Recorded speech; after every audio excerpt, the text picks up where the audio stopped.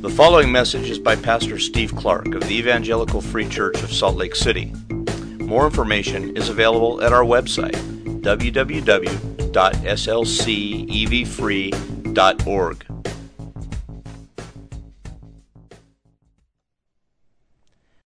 Throughout this book, John has been recounting for us a series of signs. Not just miracles that are displays of power, but signs that are showing something, showing someone to us, showing us Jesus, displaying Him in different ways for us.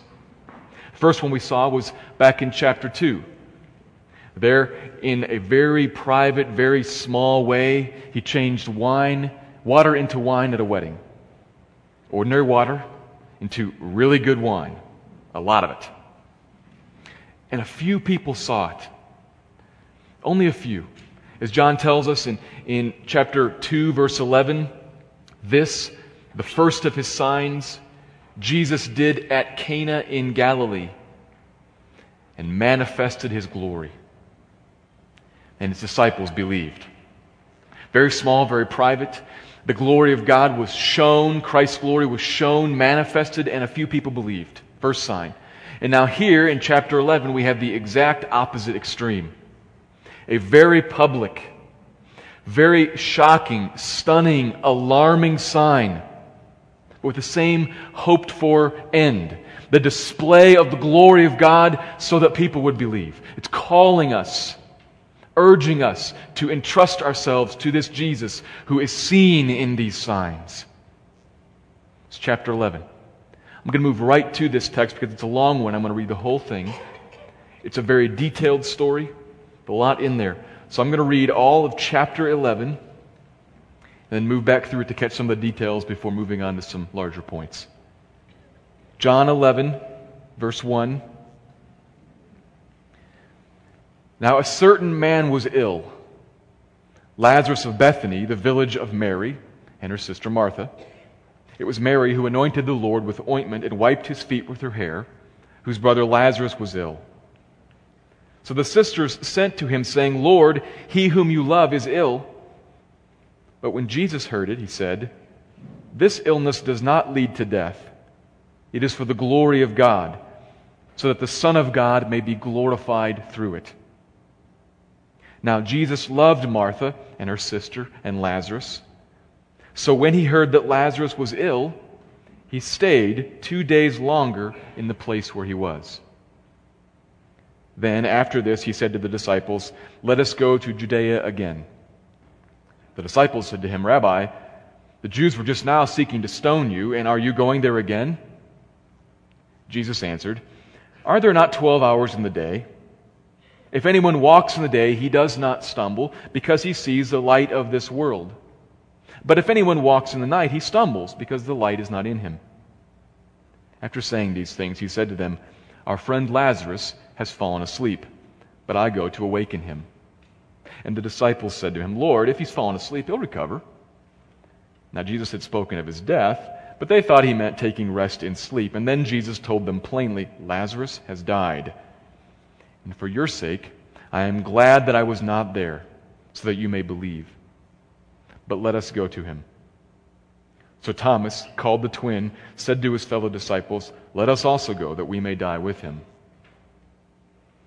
Now, when Jesus came, He found that Lazarus had already been in the tomb 4 days. Bethany was near Jerusalem, about 2 miles off, and many of the Jews had come to Martha and Mary to console them concerning their brother. So when Martha heard that Jesus was coming, she went and met Him. But Mary remained seated in the house. Martha said to Jesus, Lord, if you'd been here, my brother would not have died. But even now I know that whatever you ask from God, God will give you. Jesus said to her, Your brother will rise again. And Martha said to Him, I know that he will rise again in the resurrection on the last day. Jesus said to her, I am the resurrection and the life. Whoever believes in me, though he die, yet shall he live. And everyone who lives and believes in me shall never die. Do you believe this? She said to him, Yes, Lord. I believe that you are the Christ, the Son of God, who who is coming into the world." Now, when she had said this, she went and called her sister Mary, saying in private, "The teacher is here and is calling for you." And when she heard it, she rose quickly and went to him. Now Jesus had not yet come into the village, but was still in the place where Martha had met him. When the Jews who were with her in the house, consoling her, saw Mary rise quickly and go out, they followed her, supposing that she was going to the tomb to weep there. Now when Mary came to where Jesus was and saw him, she fell at his feet, saying to him, "Lord, if you had been here, my brother would not have died." When Jesus saw her weeping, and the Jews who had come with her also weeping, he was deeply moved in his spirit, greatly troubled. And he said, "Where have you laid him?" And they said to him, "Lord, come and see." And Jesus wept. So the Jews said, "See how he loved him?" But some of them said, "Could not he who opened the eyes of the blind man also have kept this man from dying?" Then Jesus, deeply moved again, came to the tomb. It was a cave, and a stone lay against it. Jesus said, "Take away the stone." Martha, the sister of the dead man, said to him, "Lord, by this time there will be an odor, for he has been there 4 days." Jesus said to her, "Did I not tell you that if you believed, you would see the glory of God?" So they took away the stone, and Jesus lifted up his eyes and said, "Father, I thank you that you have heard me. I know that you always hear me, but I said this on account of those standing around, that they may believe that you sent me." When he had said these things, he cried out in a loud voice, "Lazarus, come out!" The man who had died came out, his hands and feet bound with linen strips, and his face wrapped with a cloth. Jesus said to them, "Unbind him and let him go." Many of the Jews, therefore, who had come with Mary and had seen what he did, believed in him, but some of them went to the Pharisees and told them what Jesus had done. So the chief priests and the Pharisees gathered the council and said, "What are we to do? For this man performs many signs. If we let him go on like this, everyone will believe in him, and the Romans will come and take both our place and our nation." But one of them, Caiaphas, who was high priest that year, said to them, "You know nothing at all, nor do you understand that it is better for you that one man should die for the people, not that the whole nation should perish." He did not say this on his own accord, but being high priest that year, he prophesied that Jesus would die for the nation. And not for the nation only, but also to gather into one the children of God who are scattered abroad. So from that day on, they made plans to put him to death. Jesus therefore no longer walked openly among the Jews, but went from there to the region near the wilderness, to a town called Ephraim, and there he stayed with his disciples. Now the Passover of the Jews was at hand, and many went up from the country to Jerusalem before the Passover to purify themselves. They were looking for Jesus and saying to one another as they stood in the temple, "What do you think? He will not come to the feast at all?" Now the chief priests and the Pharisees had given orders that if anyone knew where he was, he should let them know so that they might arrest him. John chapter 11.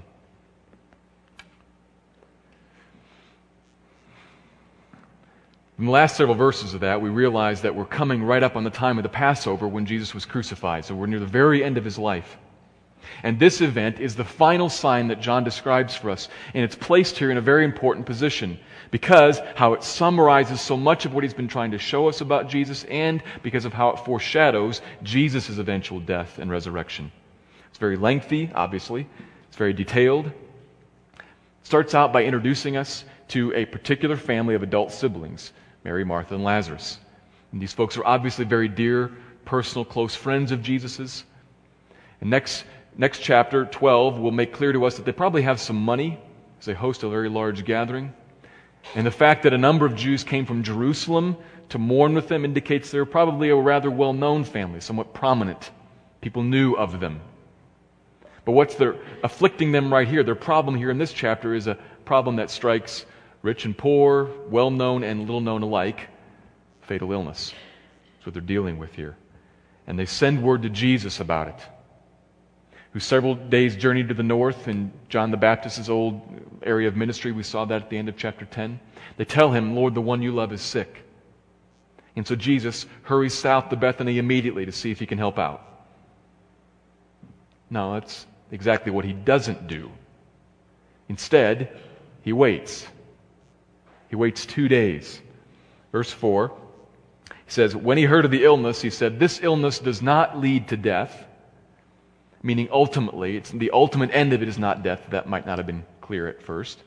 He's setting up a contrast here. The ultimate purpose is not that Lazarus would end up dead, but the ultimate purpose is that the glory of God may be seen. It may be seen in Jesus and that he may be glorified, worshiped. It's the ultimate purpose here. Jesus understands the purpose behind this illness. Just like he understood the purpose behind the man being born blind in chapter 9. God intends something in this situation. Lazarus is going to die. Jesus knows that. But there's a bigger, a broader intention going on here. That the glory of God would be seen and that Jesus would be seen and glorified. That's what he mentions. That's what he's bringing up in verse 4. And then he says, verse 5 and 6, to add some detail to it, John tells us, Jesus loved this family.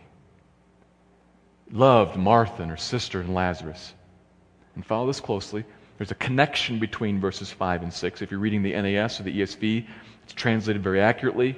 So, the original actually reads something like, verse 5, he loved these folks. Verse 6, therefore, when he heard of this, he stayed. There's a connection there. A little more on that later, but notice for right now that his love for them prompts his waiting. He loved them, therefore he waited 2 days. 2 days, and then he goes. Then he heads south, and that causes a lot of consternation amongst his disciples because the last time they were down there, the Jews were eager to kill them. They realize that, so they don't want to go back. And they press Jesus on this, and Jesus reminds them, another similar statement to chapter 9.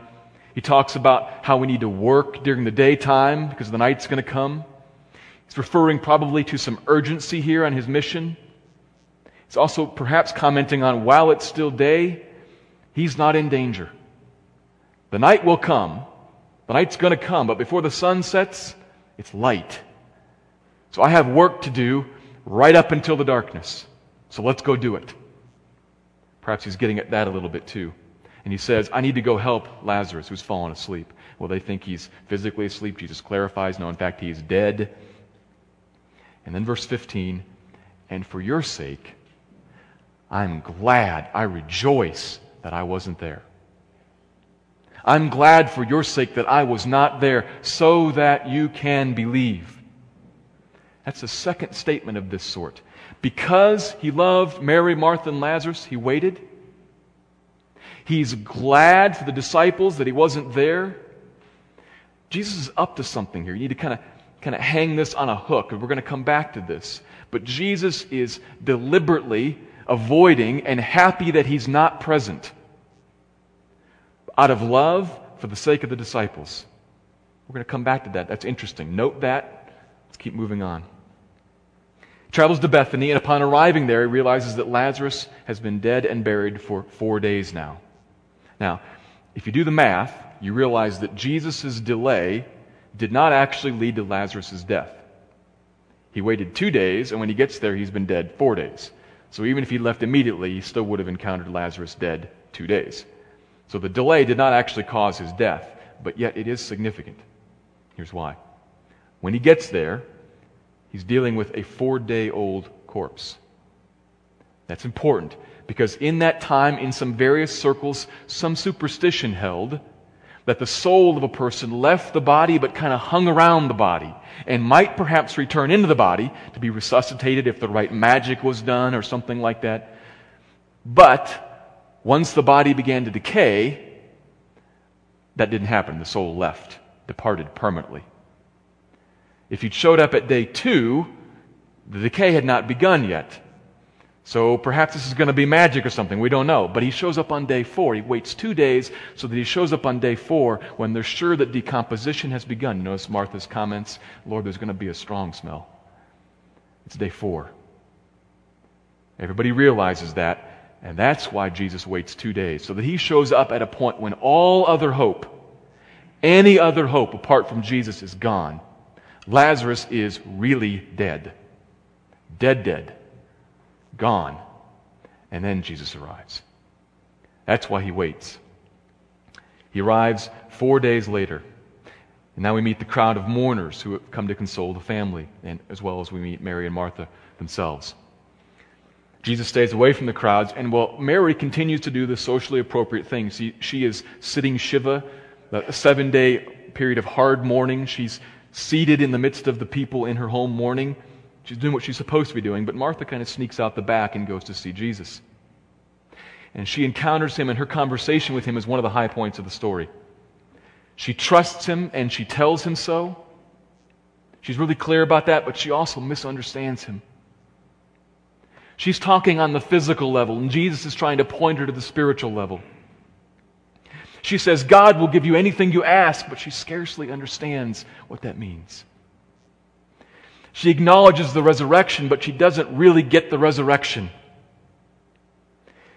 Still, despite all that, in verse 27, she off of her lips, she speaks one of the most thorough affirmations of the whole book. Sometimes Martha gets kind of a bad reputation because of the story in Luke where Martha's doing the housework and Mary is sitting at the feet of Jesus like she's supposed to be. So Martha gets the bad rap. Martha knows some things about Jesus. She says what John is trying to communicate, what Jesus is trying to communicate. Lord, you are the Christ. They were debating this in chapter 10. Martha knows it. You are the Christ. You are the Son of God. You are the one who was sent. She gets that. She issues that kind of statement. And then she goes to get Mary. Mary comes, brings the crowd with her, as you see there. And this is obviously an emotionally charged situation. Many people weeping, sorrow. Mary collapses at Jesus' feet. She's there with him. As Jesus looks out at that, something about her weeping and the crowds weeping moves him. Look in verse 33 for a moment just to get a picture of his attitude. The ESV says that he was deeply moved in his spirit here, and then down again in verse 38. Deeply moved in spirit. That's a word you could translate agitated. It's a word that's used sometimes to describe how a horse snorts. It's not just sad, it's agitated. He's that and deeply sorrowed. And he weeps. This wouldn't be something where you look at him and say, is Jesus crying? Maybe a little wet in his eyes. No, he's weeping. Everybody knows it. He's weeping, he's deeply sorrowed, and he's agitated. He's seeing people, he's face to face with sin and its consequence, death, and the tragedy that it reaps here on earth. He's seeing that in the eyes of people. He knows he's about to march off and defeat it, but he's seeing it, and he, being fully human, is engaged with the human condition, sorrowing, saddened, and angry a little bit too. And so he gets up angry again, agitated, bristling, and he goes to the tomb. Tells them to move away the stone. Prays out loud. Why does he pray out loud? Not to ask God for something, but to thank him for already answering a prayer previously asked. Look at that carefully. I thank you that you hear me. He doesn't ask him, will you raise Lazarus? So why does he pray out loud? So that, he says, everybody standing around will look at this and will understand the relationship that Jesus and the Father have. We'll see him depending on him. And will realize that he is indeed the sent one. That he is the one come with authority. That's why he prays out loud, so that they may believe. And then he commands the dead man, come out. And the dead man obeys him. The dead and decaying obey Jesus and come back to life. We are way too familiar with this story. Way too familiar with this story. We've all heard this story. We all can recite all the details of it. Half the crowd probably fainted. Can you imagine? Try to imagine that. It would be shocking. I mean, I can't say that loudly enough. Shocking. You're looking at this hole, and the dead man walks out. What do you do with that? Well, many of them believed. And amazingly, some of them didn't. Amazingly, some of them didn't. They went off to the Pharisees, and the Pharisees say, this guy's doing so much stuff. If we don't put a stop to this, everybody's going to believe in him. What? Did you hear what you just said? Yes, he's doing so much stuff. Yes, people might believe in him, but they're bent on stopping him. So they gather together a plan. They put a price on his head. It's going to succeed. It's amazing. Some believed, and some did not. What else could you do? Well, maybe rise from the dead yourself. He's going to do that too. That's the text for this morning. I would say it's a very long one. I skipped over some things here and there, and we're obviously pretty familiar with that already.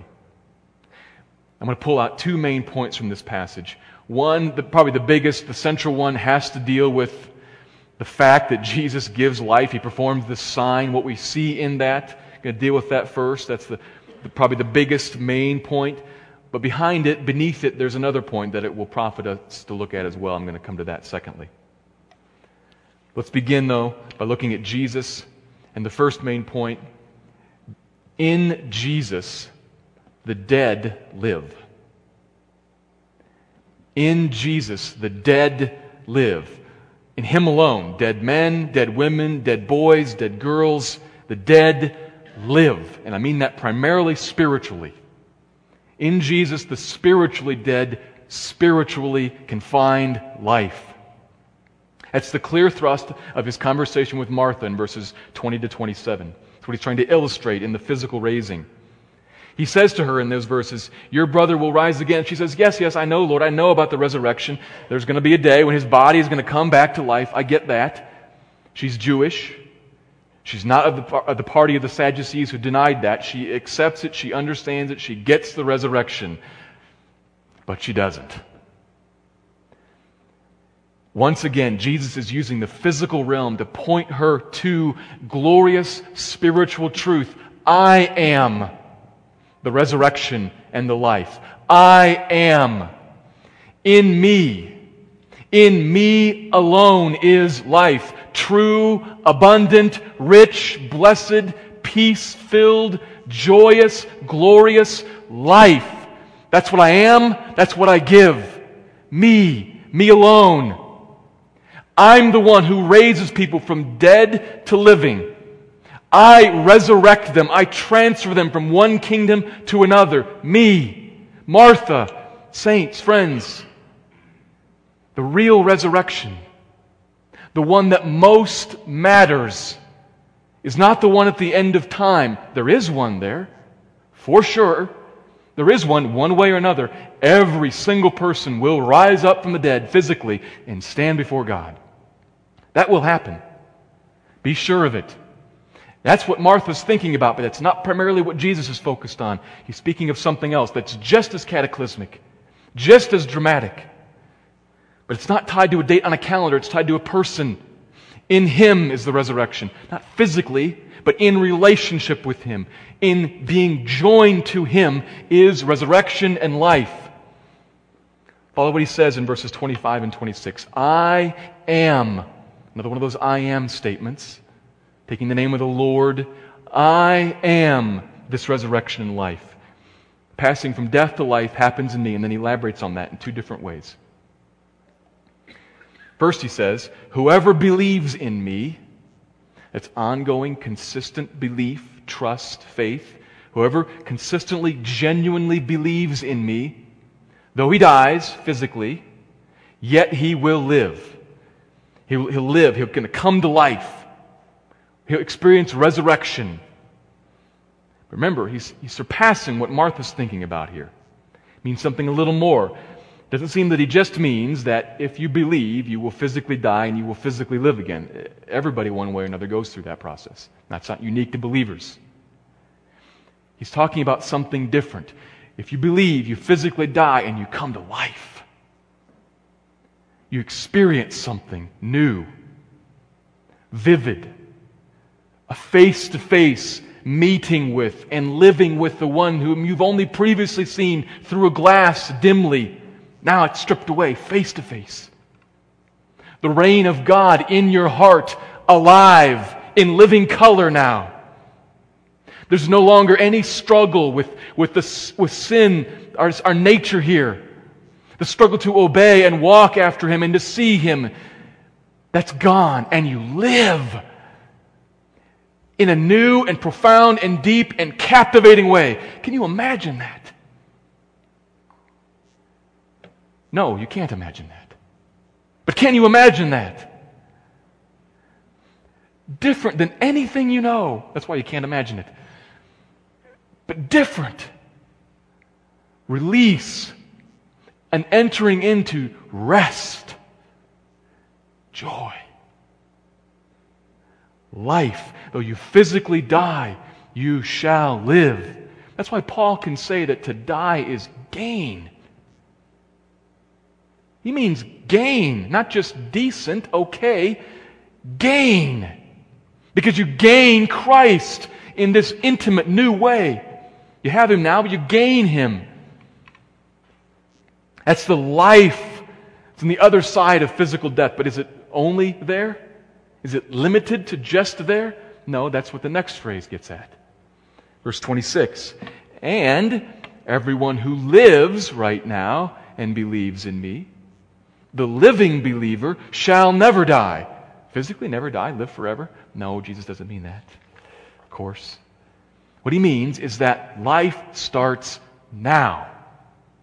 It's different after you physically died, but that same type of thing begins now. For the one who lives right now and believes, she has that life right now. And it's the type of life that is not stopped at death. Rather, it's enhanced by it, but it's the same sort of thing. We're on a continuum here. Right here, right now, you can also have this life. Do you believe this, Martha? Do you believe this, friends?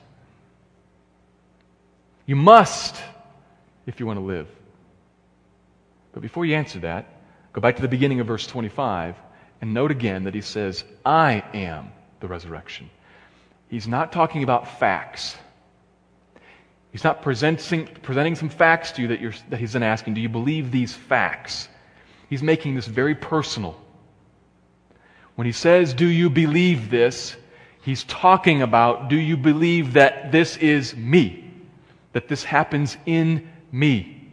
I am the resurrection. I am the life. I don't just give it, I am it. Maybe it's a little odd to think about, so try to think of it like this. Suppose that you have here a very close family. A remarkably close family, and they all live in one little locale, one hometown or one part of a city. And the generations grow up there. And most of the family members, they marry in and they stay there and they start their own homes. So there's this family center, very close, very connected, very loving. But eventually, one of the kids, say maybe a son, let's say, one of the kids moves away. Maybe it's his job or a marriage that takes him away, and he moves away, long ways away, thousands of miles. Let's say he moves to Asia. Or if you're from Asia, maybe he moves to America. Moves far away. Now, he lives there for a number of years, and because he's still very close to family, he calls all the time, he writes frequently. When the little ones start to come along, they make home movies and they send them back via mail, and so that everybody can watch.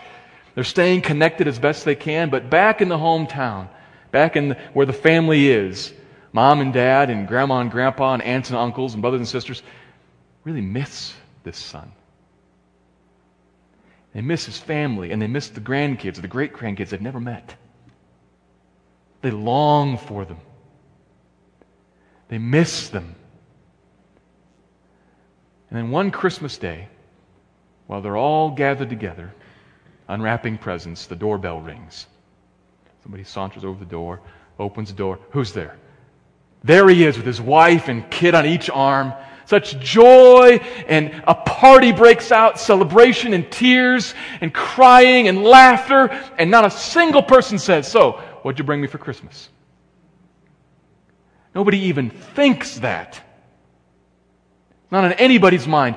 They themselves are the gift. What else could they want? Grandma, for instance, is not saying, she's not even thinking, I'm so delighted that you traveled thousands of miles to see me, and you brought me and introduced me to my two great grandkids who sit here now on my lap, and I hold them. But what I really wanted was the DVD box set of 24. Have you ever seen that show? Now that's what I'm talking about.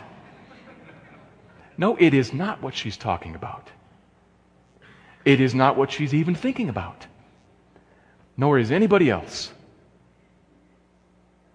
Never occurs to them. This relationship right here is the gift.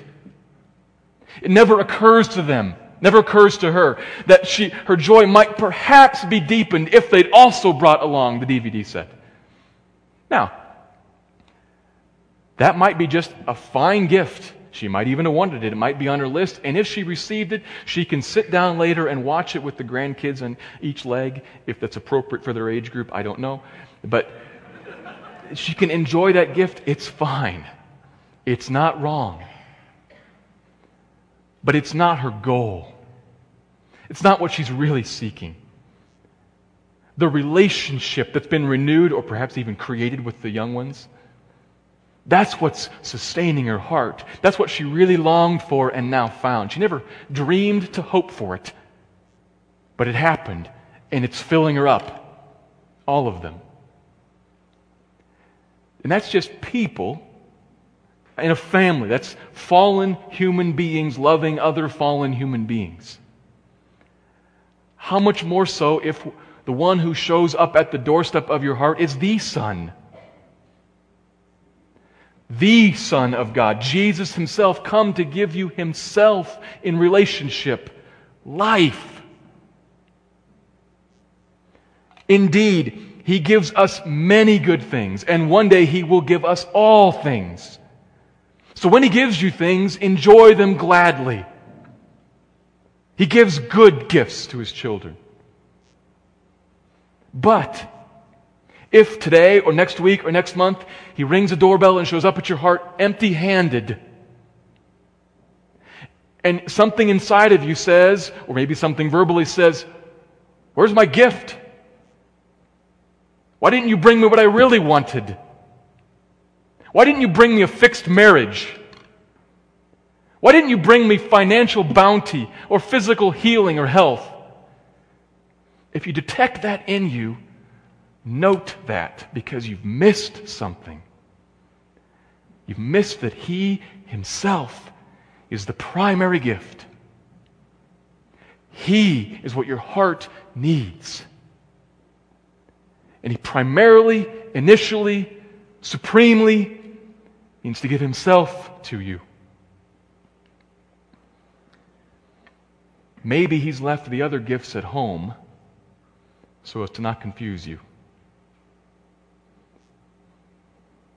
He does that sometimes. Do you believe this? Do you see Him as wonderful? As the source of joy? He Himself, not just what He gives you. He Himself. Do you go looking to Him for life? Do you trust Him? Do you ask Him to give you more of Himself? To open your eyes and show you Him? Or do you primarily come to Him looking for something else, somewhere else? You must believe in Him, because in Him alone the dead find life. He wants to build that kind of belief in you. So it's going to move us on to our second point here. The connection between God's glory and this belief in people. The first point is the main focus of the passage, I think. It's centered on Jesus' I am statement and the obvious healing sign. In Jesus Himself, the spiritually dead live. Don't miss that. We'll move on to something else here that is also helpful, I believe. You might call it the story behind the story. But it is a story that we're supposed to read. We're supposed to notice this as well. It's hinted at throughout the chapter and throughout the whole book, in fact. Here's the second point. God's passion for His glory and for His children drives Him to make the first point known. In other words, to make it known that in Him alone the dead live. God's passion for His glory and for His children is the driving force. So it's behind Him acting. He is passionate for those two things. Look at verse 4, the setup statement for the chapter. What's the purpose of this illness? We talked about this already. The end result of death? No. It's for the glory of God. Not to make God glorious. Not to make God glorious. He already is. God is glorious. He's perfect in nature, complete in righteousness. All that is good, wonderful, and beautiful. Truly awesome in nature. Still more awesome than we know. He is glorious. It's not to make Him glorious, it's to reveal it. It's to make it known, because it's so often clouded and obscured and distorted. We, fallen creatures in this fallen world, exchange the glory of God for the worship of all things created, chief among them ourselves. So you have this vast truth, the glorious nature of God, towering and majestic, like a vast mountain range, like the Wasatch Front perhaps. Like the Wasatch Front in January. Grand, but nearly totally obscured by hazy, brown, smoggy inversion. If you were here in the middle of January, you could have stood out on I-15, and the Wasatch Front would be almost invisible. You almost couldn't see it. It's still there. It's not any less than it ever has been. It's just clouded over, obscured, hidden. And verse 4 is saying that this illness is the storm that comes along to blow away the smog and reveal again the towering majesty of God, so that those who have eyes to see can see it. God is passionate for that to happen. He is bent on displaying Himself. It's why He created anything in the first place. It's why He redeems to the praise of His glorious grace, the refrain of Ephesians 1. Again and again we see that there. God is consumed by a passion to display His glory, and He must be. Of everything that is, God is certainly one who keeps the first commandment. God has no other God before Himself. God is no idolater. He must be supremely concerned with lifting up Himself, holding Himself up as high and lofty. And so God reigns over all the earth on the grand scale and on the local personal scale to make Himself known, and that very often requires storms. I say this carefully here because I know that right now in our congregation there are many who are in the midst of storms. I realize that. Storms related to job and finance and family strife and disease. I know that. We all walk through the valley of the shadow of death, every single one of us. Because right now, though, some of us are more acutely aware of that than others. So I say this carefully, but I do need to say it. Chapter 9, Jesus tells us that the man was born blind so that the works of God could be displayed in his life. Chapter 11, here, Jesus tells us that Lazarus is deathly ill so that the glory of God can be seen through his life. There's purpose here. God is about something. So look at the storms. To look at the storms and the pains and even the terrors of our lives, and look at them as an arena in which God is at work to do something, to reveal Himself to us. And right there, at that point, I begin to turn a little bit of a corner. I'll say that again. He's at work to reveal Himself to us. I'm turning the corner there because right up to that point, some are wondering in their hearts and their minds, they're kind of raising an objection. Steve, this God you're describing sure sounds rather egotistical. Look how great I am. Look how great I am. God's about making himself look good at my expense? He puts me and my loved ones through the ringer so that he can look great? That's not the kind of God I know, or not the kind of God that I want to know. Well, hold on a second. God's passion for his glory and his passion for his children is what's driving him to act. God wants to reveal himself to show how awesome he is, how awesome and unique Jesus is, in this case by raising a 4-day-old dead man, because he's passionate for his glory to be seen by you. That makes all the difference. His display of his glory is also the most loving thing that he can do for you. Let me show you where I find that. Go back to verse 4 again. The illness leads to glory. Saw that there. The greater glorification of the Son. By whom? Well, by the people who see the miracle at the end. Mary, Martha, and Lazarus, chief among them. Lazarus experiences this miracle in a unique way. But follow this on into verses 5 and 6. Now, Jesus loved this family, so, remember the connection there, therefore, he does something. He delays.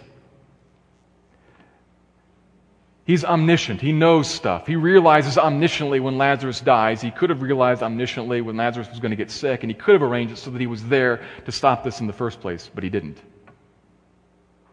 He could have healed him from a distance. He has the power to do that. Remember chapter 4 where he healed the feverish boy from a distance? He didn't even go to the boy's town. He just said, "Go, your son's well." Could have done that, but he didn't do that either. He could have come earlier to be more of a consoling help. Maybe to heal him after being dead 2 days. Less sorrow, half as much sorrow perhaps. But he didn't do that either. He waited until the extreme end. 4 days. Why? What else is driving the activity of the Son here? His love for his children. Now, Jesus loved Martha and her sister and Lazarus, so he waited. Or verse 15. I'm glad that I wasn't there for your sake, disciples. He's happy that he wasn't there. So you've got two things here. We've got the glory of God being shown here in this, and we have the love and the gladness for Mary, Martha, Lazarus, and the disciples. There's two different strands here of things that are driving his activity. Desire to show his glory, his love for these people. Can you put those two things together? The key is in verse 15. That you may believe. And in his prayer, just before the healing in verse 42, that they may believe. Jesus wants to build belief. What does belief lead to? Life. Belief leads to life. Verse 25 and 26. Those who believe, live. So follow this through. He loves them, so he waits, so he can show himself in stunning glory to be the one who gives life, so that they will believe, so that they will find life. Now there's a lot of steps in there, so don't get lost. Let me try to say that again. I'm going to go backwards this time to try to show it to you again. You need life. You need this kind of genuine, real life, this relationship with Christ. You need that. Well, how do you get that? By belief. By trusting yourself to him. How does that happen? By seeing Jesus as the one who gives life. And you see that and you say, whoa, I need that. I believe. And then you find life. Well, how do you see Jesus as this one who gives life? God reveals him to you. God displays him to you. Shows off his glory right in front of you. He blows away all that clouds your vision of him so that you can see. You regard him as glorious, and then you believe, and then you find life.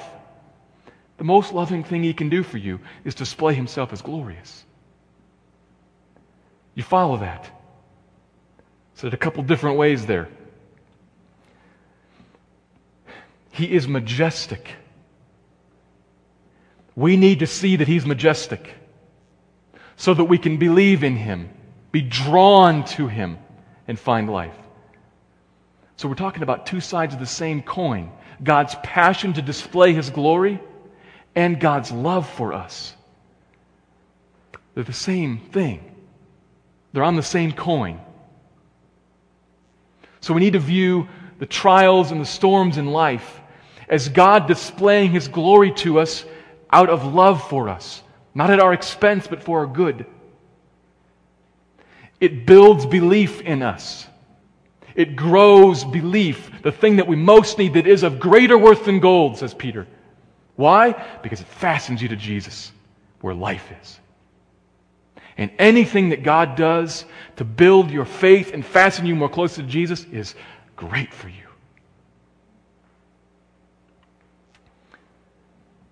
Seeing this helps explain a lot about the book of John. Seeing this relationship between God being displayed, Jesus being displayed, and us believing and finding life explains a lot about John. Have you noticed so far that the book of John is really, really light on ethical, moral, and behavioral teaching? Have you noticed that yet? We're like 11 chapters into this. There's no Sermon on the Mount here, for instance. There's nothing that tells you be moral, be kind, don't commit adultery, give to the poor. That stuff's not here. John's really, really light on that. Why is that? Well, it's on purpose. He's told us, you'll recall, chapter 20, verse 31, why he wrote. He wrote, so that you may believe, here's the same, believe that Jesus is the Christ, Son of God, and that believing you may find life in Him. Same things. He wants you to believe who Jesus is, and trust yourself to Him so that you'll find life. So what does He do? I've said this like 50 times. Again and again, in passage after passage after passage after passage after passage after passage, every week He holds up Jesus and displays His glory from a new angle, a little bit differently. Look at Him like this. Isn't He awesome? Isn't He wonderful? Isn't He beautiful? Marvelous, isn't He? Attractive, huh? Intriguing, eh? Again and again and again and again and again, trying to woo you with His wonder, to draw you to Him so that you will believe and find life. That's John's agenda. Not what should you do, but who is He? This book is all about Jesus. All about lifting Him up in front of us and displaying Him for us, to draw us, to win our affections, to bind us fast to Him so that we'll find life. That's John's agenda. That's God's agenda in the world. To show off Jesus and draw people to Him. Brothers and sisters and friends, God is working in the circumstances of your life, be they easy, mildly difficult, or crushing. God is working in the circumstances of your life to scour out your heart, to blow away the smog, to strip away those things that we all in our fallenness tend to lean on and hope in and trust in, and to replace them with a stunning view of a glorious God who is. The only God who is. So what should you do about that? Here's the only thing that I'm going to tell you to do. Develop a heart disposition like Moses, who said, show me your glory. God, please show me your glory. So Moses said to God. Moses was onto something. If I can see Him, I need vision of Him, supreme and high. If I can see Him reigning over all things, He'll grab my heart, bind me to Him, and I'll walk with Him and find life. Moses got that. Develop that kind of heart disposition. Repent of leaning on other things and ask God, show me your glory. And then go to the Scriptures. Go to prayer. Listen to worship music. Walk through nature. Fellowship with other Christians. Hunting for Him. Looking for Him. Asking and praying and praying and praying. God, where are you? Show me your glory. He will provide. Right away, immediately, in the way you want? Maybe not. But He will show up. He's passionate to display His glory. And He's passionate for you. Behold Him, believe, and find life. Let me pray.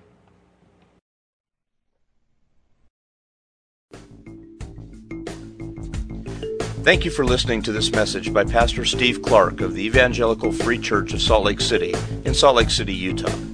Feel free to make copies of this message to give to others, but please do not charge for these copies or alter the content in any way without permission.